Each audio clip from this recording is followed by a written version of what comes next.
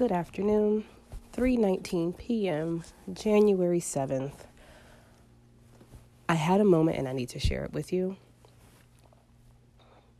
And I'm still processing that moment in real time. So, between yesterday and today, it's been a rocky week for me at work. And I have been off and it's impacting me mentally and emotionally, and I'm struggling to do good things for my mind, body, and spirit this week. And I had a discussion with my partner, and it's hard to hear the truth about myself. It's uncomfortable because in those moments I'm feeling attacked. I know he's not attacking me. I'm aware of that. I'm less defensive and less guarded, but I still feel angry. I still feel hurt.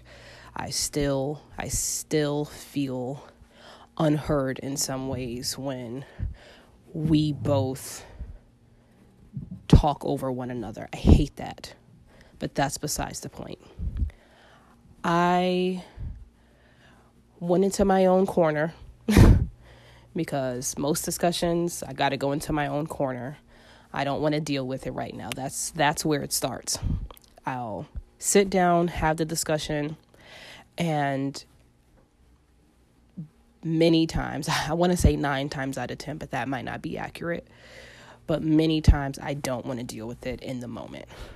I don't want to deal with it sitting face to face while we're looking at each other in the heat of a discussion. I'd rather go cool off, make sense of things, try not to block what it is that he's saying. So it'll just take me a while to come around to what he's saying. Like, I'm wrong for doing what I did, or I can see his perspective. It does make sense. And just really start to rewire my brain in my own language, because sometimes someone else's language is just confusing and I have to make it make sense for me. So I'm sitting down in my corner trying to cool off, and I'm cooling off. I'm doing some research, trying to grow this brand here, and I just couldn't move forward. Just something in my chest and my stomach and my throat. I just could not move forward with my day. And I really had to use the bathroom. So I'm trying to distract myself, like, I'll just pace back and forth and pray, or I'll just start folding laundry. There's a basket of clothes here. I can distract myself until someone gets out the bathroom. And I'm naming a million things under the sun, talking to myself like, Vanessa, you can just ask to use the other bathroom. There's 2 bathrooms. I don't care to use the second bathroom, but, I can see if it's available to use. I go ask to use the bathroom, and as I'm using the bathroom, immediately as I'm relieving myself from holding my pee, I said out loud, I didn't even have to hold on to this.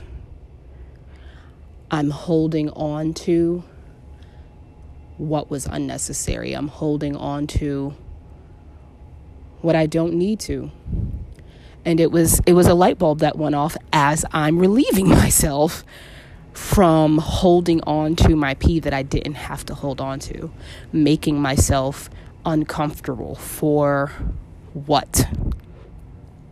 Sitting in discomfort, choosing pain and agony over peace, over rest, over calmness, over whatever is enjoyable. And to me, what was enjoyable in the moment was relieving myself. I don't know about you, but I have to meditate on that. I have to go chew on this for a bit, because that is what's difficult for me, especially this week, when having a rough day, having a rough moment, having a tough conversation. That is what is difficult for me, is to let go of what has been identified by myself or someone else as a pain, as a discomfort, as an interruption, as a weight, as whatever you want to label it, whatever words I may think of to label this or name this behavior after I'm done recording this podcast episode. I just had to say, wow, I've got to record this. I've got to tell somebody about this. I've got to share this. So I'm going to chew on that. I am going to, I don't know, I'm going to work through that, because I do that mentally daily sometimes when I'm feeling scatterbrained and I'm feeling like, there's a bunch of things in my mind and I'm just saying, I'll get around to it later today or this weekend. But I'm choosing to hold on to a bunch of thoughts that I'm not making plain by writing them on paper.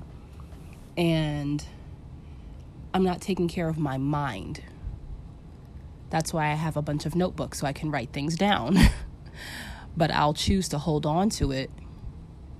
And then it causes me pain and frustration because I'm confused. I'm unclear in my mind when I don't have things written down on paper. And truthfully, I don't even know why I've been so resistant to writing in my journals this season of my life. I haven't been as active in my journals in the way that I used to be active in my journals. My journals seem to be more for like Bible study or simply just jotting something down very quickly to get it off my body and to make sense of it and moving on with my day.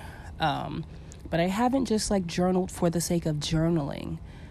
And I think that's something I just have to get back to take better care of my mind.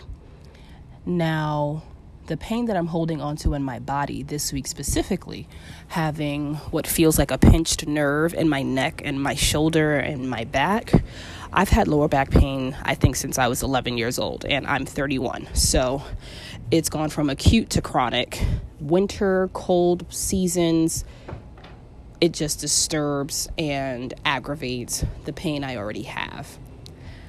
So I'm holding on to this pain, one, by not actively taking care of it. One, I'm getting better at watching what I eat, watching what I consume.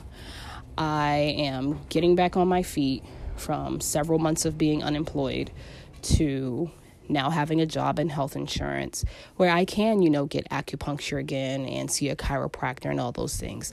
I've neglected to do that. It's been on my radar. So that's something that I need to write down in my journal and my planner to take better care of my body, get back into yoga practice or a practice of Tai Chi, mindfulness, something where I can take better care of my body, because I'm simply taking my body aches and pains with me into every day. Does that make sense? Are you picking up what I'm putting down? Are you following me? Let me know. Then as far as my spirit, soul, I tend to use them interchangeably, but I don't really know if they are or aren't the same. You can let me know what you think.